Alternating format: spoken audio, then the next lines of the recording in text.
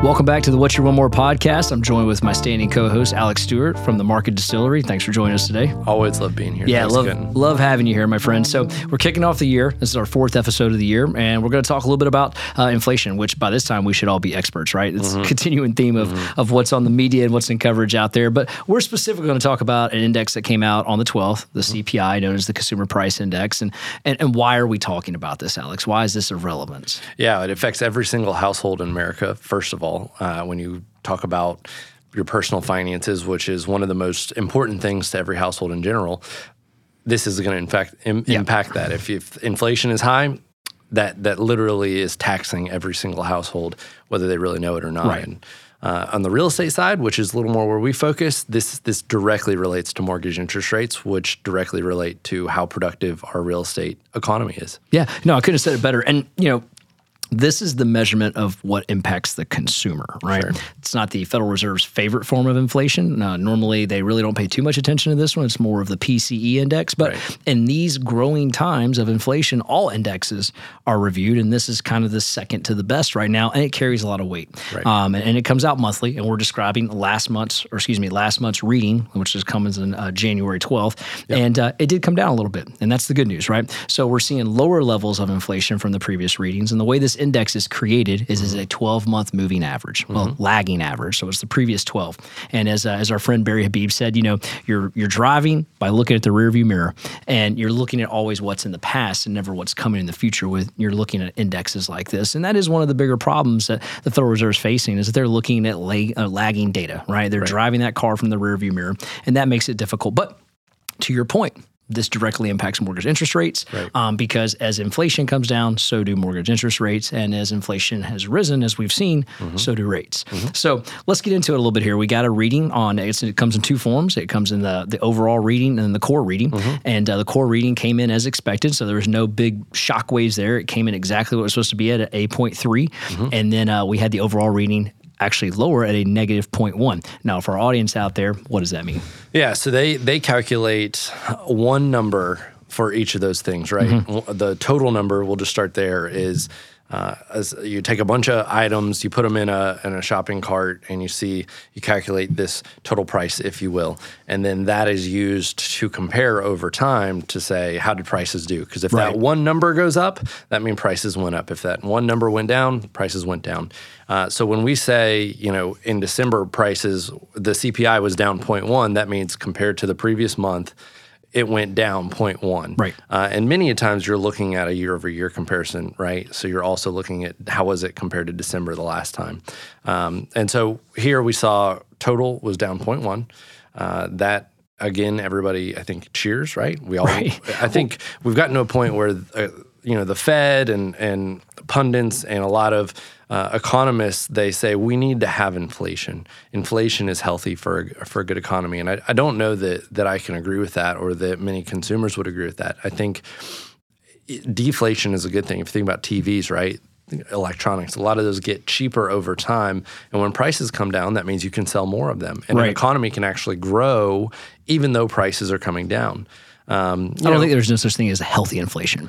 Right. Well, except for the Fed would say, hey, they have a target of they want to see inflation at an annual rate of 2%, right? So that's their goal. They want inflation every single year. And prior to this reading, we were 7.1. Correct. And so now we're down to 6.5. 6.5. Right. So we are coming down, and we're making, and just to kind of, from an audience perspective, that negative 0.1 reading dropped it 0.6 of a point from 7.1 overall because the next 11 readings help kind of derive that 6.5 number. Right. And so that's a big win for us, which kind of going to point out here, it's a good sign. Rates are probably going to continue to follow that trend as well. And we saw the impact that already on mortgage interest rates on Thursday and Friday. Today's a holiday on Martin Luther King Day, but then on Tuesday, we should see a little bit more reciprocation from the markets. And, this is a good trend for mortgage interest rates. Yeah, I would say, though, that the focus is probably more on the core CPI. The reason why is when you look at what changed in the last total reading, the reality is what went down in price,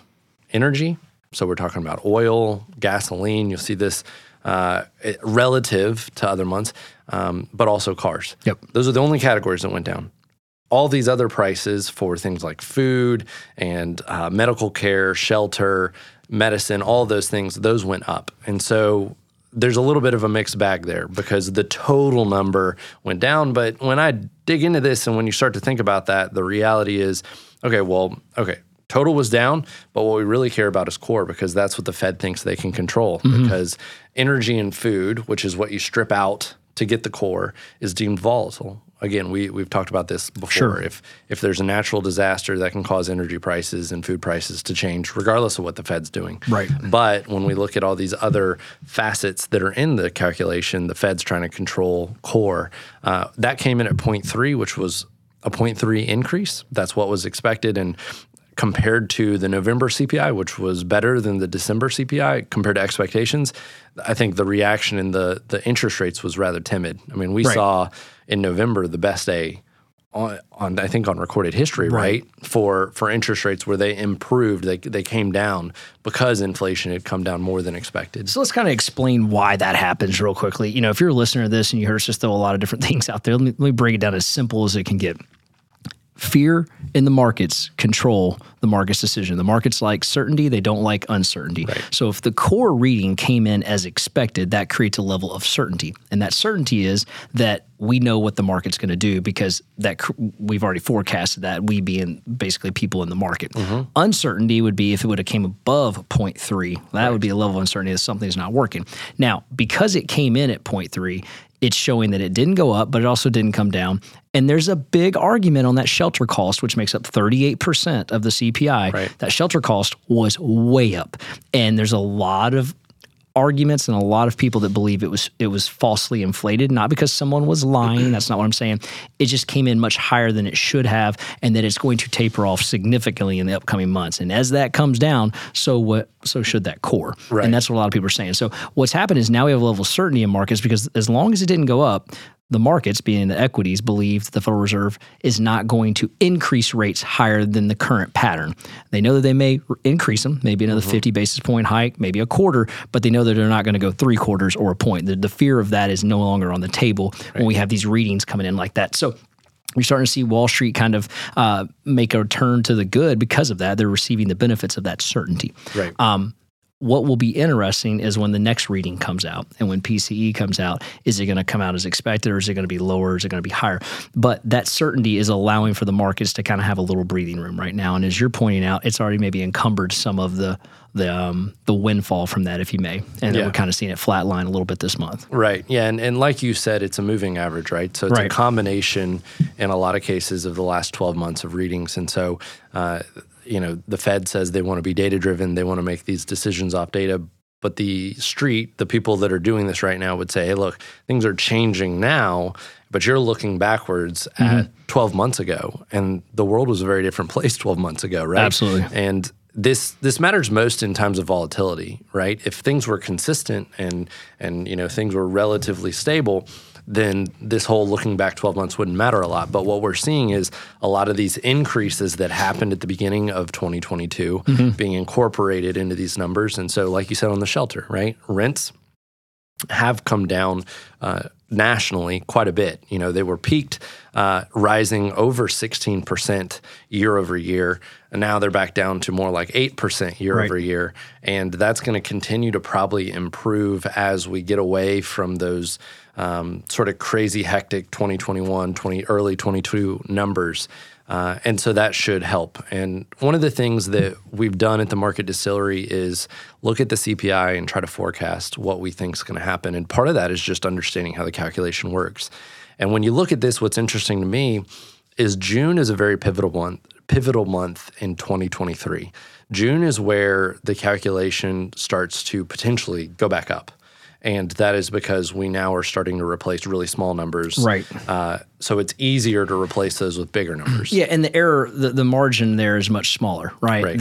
You're not going from you don't have like a variance of a half a point in there. You got a variance of like a tenth of a point. Right. So it's going to be much more difficult to see these windfalls like we've been getting over 2022 here in the last really 2 quarters. Right. Moving into 23. Right. And so if we think about, okay, let's tie this to the practical. How does this matter to the daily lives? Well, primarily in the real estate world, ultimately we're trying to predict rates, right? That's what we're looking at. And so that presents us with a window of opportunity because each time the CPI comes down, we expect mortgage rates to also come down. That's correct. Right? And so at a minimum, it seems like first half of the year through June, if nothing else, just based on the way it's calculated, we should see that come down. Yeah. And that results in a chance for people to get a deal where rates are lower than they have been in a long time. And Alex, if I'm hearing you correctly, maybe post-June could be the threat of it maybe staggering a little bit back up. But here comes the argument that I think I'm going to make here, right? Yep.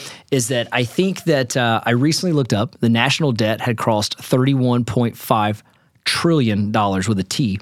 Yep. And as we're doing this show, it's probably greater than that. And a lot of people, including, people that are in our inner circle, sometimes they forget or they just don't know that as the Federal Reserve is raising interest rates, they're actually raising the debt servicing coverage on that $31.5 plus trillion of national debt. And what we mean by that is there's actually a servicing payment that has to be made on that debt that we owe. Right. And as we continue to raise these short-term interest rates, that debt payment goes up kind of like your credit cards, right? And so there comes this theology of, well, okay, whether the economy and inflation gets under control to the 2% they want, they may be, being the Federal Reserve, may be handcuffed or backed into a corner to where they have to go, all right, we're going to have to punt. And by punt, I mean probably ease rates back down and go into quantitative easing because we've kind of positioned ourselves here where we shot off the cannons as much as we could to lower inflation. We got it down. We didn't get it to where we wanted it, but we got it down.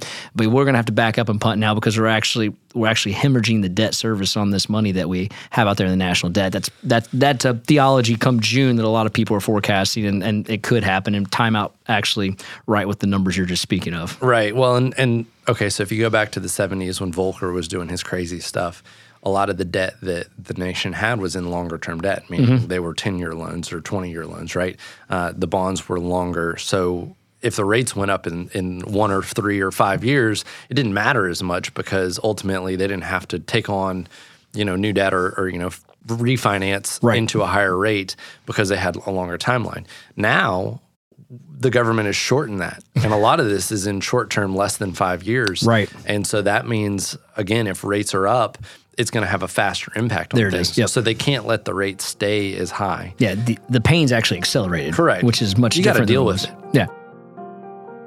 Yo, thank you so much for choosing us today. We're definitely not done with our podcast, but we are going to take a really short sponsor break, and then we'll get right back to the show. I've been in the lending business for 20 years. I've seen many different lenders.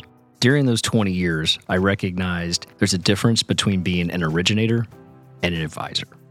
And the team at Bank of England is full of advisors. They take their time to understand your needs. They take the time to structure a mortgage for you and your family. And I cannot recommend them enough. If you're in the market to purchase a home, maybe it's a second home, maybe it's an investment property, or you're looking to refinance your current property that you live in, take a minute to work with the advisors at Bank of England Mortgage. They're a nationwide lender, and you can find your local branch at boemortgage.com. www.boemortgage.com. Because it's more than loans, it's people. Thanks so much for letting us give a shout out to our sponsor. All right, now back to the podcast. So speaking of debt, speaking of credit card debt, this is something I want to jump into, and this is part of it.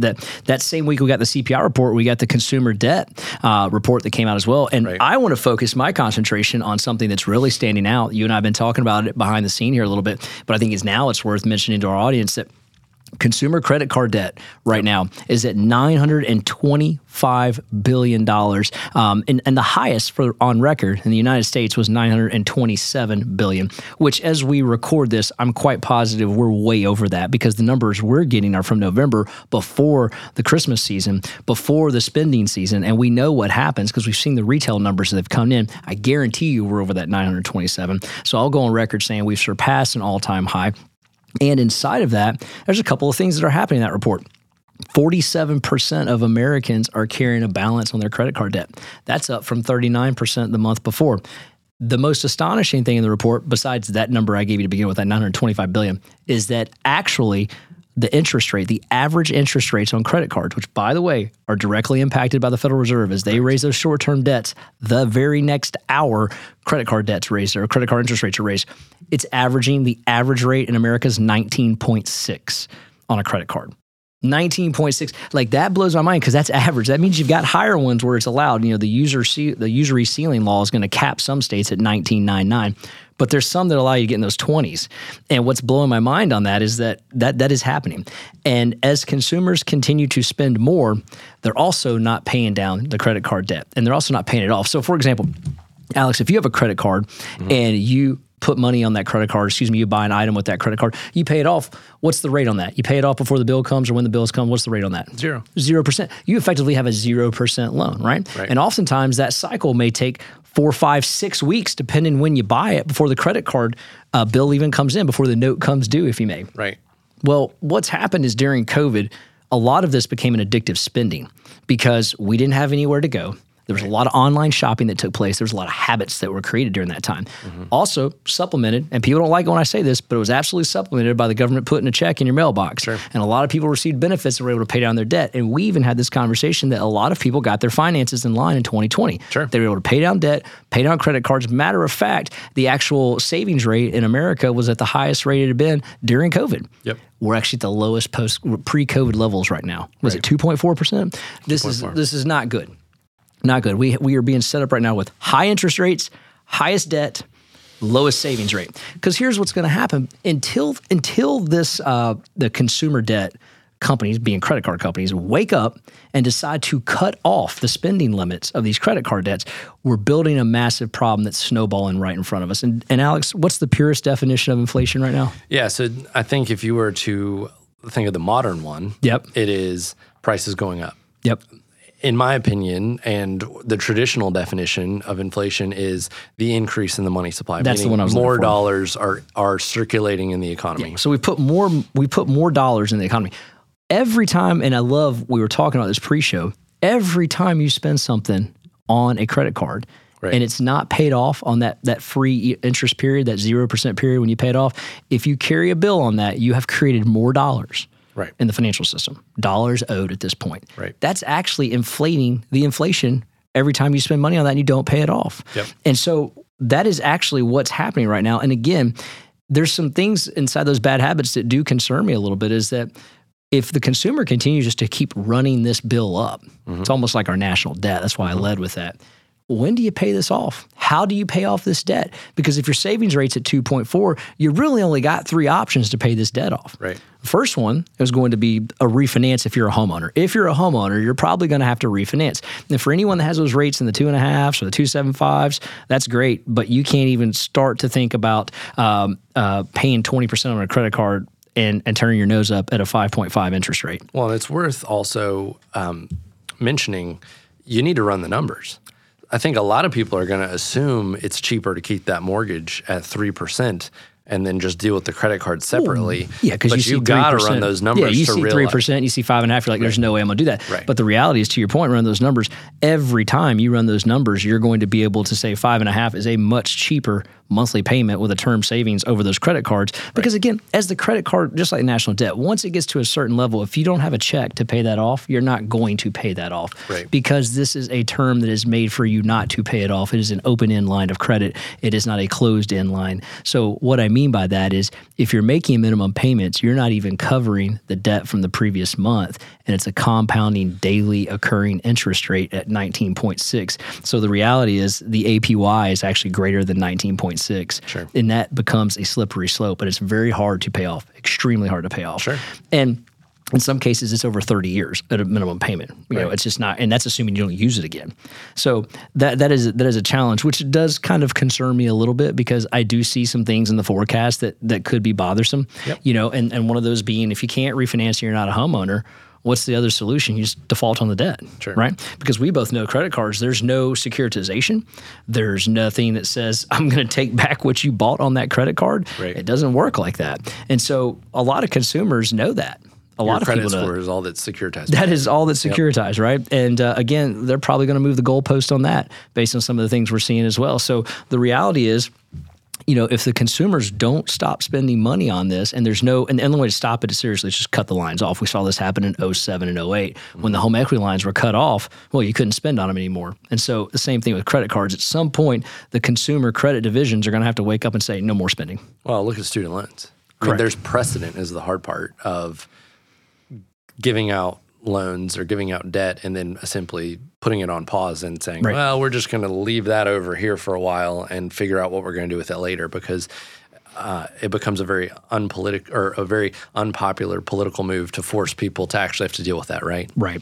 And I think what we're seeing here is this is an example of habits, right, that were created. This is an example of people. I mean, you go to restaurants. We talked about this a little while ago. You go to restaurants. Restaurants should actually not be as busy as they are with inflation at the level that it's at and with some of the economic tolls that we're seeing happen. But yet you go there, they're still full. And it adds to exactly what we're talking about, is that the plastic's being put down on the table. It's being used. And sometimes with consumers, there's no relevance in paying with a credit card than when paying with cash. You know, you mentioned it earlier that when you pay cash, you see that money leave your wallet or your pocket. The credit card, you just swipe and go, and you don't see it till sometimes 6 weeks till it shows up in the bill. And you're like, I spent how much? What did I do again? And it's a lot different. It is a lot different. So as this number grows, it will be interesting to see if we get to the $1 trillion mark on the credit card consumer spending limits, because that's a big deal. Well, and the whole system's based on debt. The whole system is based on these numbers going up, right? So if we think realistically, it's hard for me to imagine a situation where we actually do address these in a way that isn't just sort of, let's keep inflating it away, or maybe even just start a new system and just forget the old one. Something like that, you know, makes my mind go to Fight Club when they're blowing up the credit card buildings and resetting the debt to zero. But if we talk about sort of outcomes here and trying to think forward, the Fed is trying to do what's called a soft landing, which is, hey, we're going to bring down inflation without bringing down the economy and causing a serious sort of issue or crash. The odds of that are very low. I feel like that's like flying and landing a plane with no landing gear and having it just smoothly land on the on the tarmac, right, without any sort of issues. We get one issue is inflation doesn't go away, right? And it's tough. And again, you see, we mentioned this before, politicians are putting new bills in place, and every bill they put in place is more spending, right? If rates come back down on mortgages, more spending happens, more dollars gets created in that regard. So there's a lot of inflationary pressures there. Jobs, we're seeing that there's this big gap between jobs that need to be filled and the people willing to fill those jobs, and so that's causing wage pressure. And on the other side of the coin, we have sort of this challenge of, will there be a sort of deflationary event? And that is where we see a slowdown that's strong enough that it causes people to stop spending money. It causes loans to stop being done, because now all of a sudden people don't want to buy houses, so they don't need mortgages, or they stop spending money on their credit cards because they've been turned off, or they just don't have the money to pay for it. And so in general, you can make an argument for both sides of that equation. That's the hard part. I've said this many times. This economy is so challenging right now because you can support either side of the equation in a lot of cases with lots of facts and lots of statistics. The one thing I do know, though, is when you break down these statistics by state, and we start to look at these things a little more granular, you start to see some real outperformers. And that's one of those things that, for us, at least given our location here in Florida, is a shining star. Because we do see a lot of positivity here in Florida of strong unemployment, where people are working and the jobs are being filled at a strong rate, strong personal income growth, right? I just looked at the real personal income by state, going from 20 to 21. Florida is 4.7% increase. So that means beyond inflation, our income grew 4.7%. That's huge, right? So we're seeing a lot of strength there. So it's going to be one of those things where I think, again, there's a trend of take the national number, break it down to your local level, because suddenly our economy is going to be very much localized in a lot of cases, and you're gonna experience a difference because of that. Yeah, and that's a great point. And I want to add to this whole consumer spending situation here, because I think this is important. This is where the alert should be going off in everyone's head. If you're a mortgage lender, if you're a real estate professional, this alert should be going off in your head. People are going to need help. And the best way to help them is going to be, there's going to be a refinance rise that happens out of this. I'm not going to call it a boom because there's going to be some people that are just naturally going to say, I want to get a home equity line. Home equity lines are far and few between that are even available out there. But if you went to get them, just remember, they're going to be higher than the current interest rate on the Fed funds rate. And they're also going to be higher than what you would get on a 30-year fixed rate mortgage. So the blended rate doesn't even make sense at that point, depending on how much debt you're consolidating. But here's one thing we've learned. Unlike 08, 07, the equity position on these homes haven't come down. And if they have, they've come down ever slightly, not significantly. And so there's room inside of these properties to tap the equity to pay for some of this debt, if not all the debt. Right. And when you take a look at interest rates getting back into the fives, which you and I both believe will happen in the next 30 days or sooner, and then it'll continue to come down in between now and June, as we've indicated earlier, it's going to be a great opportunity for people to refinance. And if I'm a lender, I'm reaching out to my database, I'm checking, going through annual calls, following up. Touching my customers via phone call and saying, hey, listen, how's everything going? And let's talk about a couple of things. Let's go through your mortgage review and do the following stuff. But you're going to find that there is debt out there and everybody's encumbering at some level. And some people will take advantage. And I think more than we're giving credit for, we're going to take advantage and refinances on this. And I think it's an excellent opportunity for people to also take a look at leveraging the cash that they have in equity. Because remember, when you have it in equity, if you can't get to it, you can't use it. And there's a lot of people that desperately want to use that money at some level. And if you can eliminate $600, $700, $800 a month in debt, that is well worth leveraging that equity on there. Well, and don't forget about the people that took out HELOCs when rates were higher. They took out HELOCs before the Fed started raising them significantly. And now I'm hearing stories of, again, people at 10% on those HELOCs. That's correct. They started out much lower. It was the affordable option. But now it's like, oh my gosh, this thing is turned into a monster. And it's kind of like what we were preaching of, hey, be careful with that, because that may start off one way and end a totally different way. So you're right, though. I think that's another shining star, almost a lifeline that might actually get a lot of households through any sort of challenges, is that using their equity before that goes away, right? And the way that would go away is appraisals are not able to come in, or they're unable to, maybe there's restrictions put on cash out refinances. We see the guidelines on those change from year to year depending on what's going on. Yeah, it's just an excellent opportunity right now. And, when I see stuff like this, it jumps off. The scary thing about that report, and I almost forgot, is the stuff, that $927 billion that we think is going to be higher, what's not reported in that is the following things. You ever go online and go shopping and it's this buy here, pay now, like things like Karma, Affirm. They're all like, hey, listen, buy this product for $25 a month, buy this product for $120, for $100 a month or something, depending on the size of it.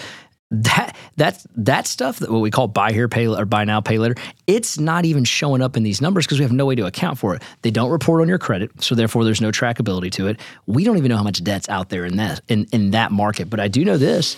I do know that when that pay later comes due, how's the general public going to pay for that, Alex? They're going to put it on a what? Well, they're going to put it on a credit card. They're going to put it on a credit card, right? We already know that based on the spending habits. They're going to put that right back on the credit card. And, this is part of that inflation, that consumer finance that we were just talking about. They're creating the new spend, and we're creating habits.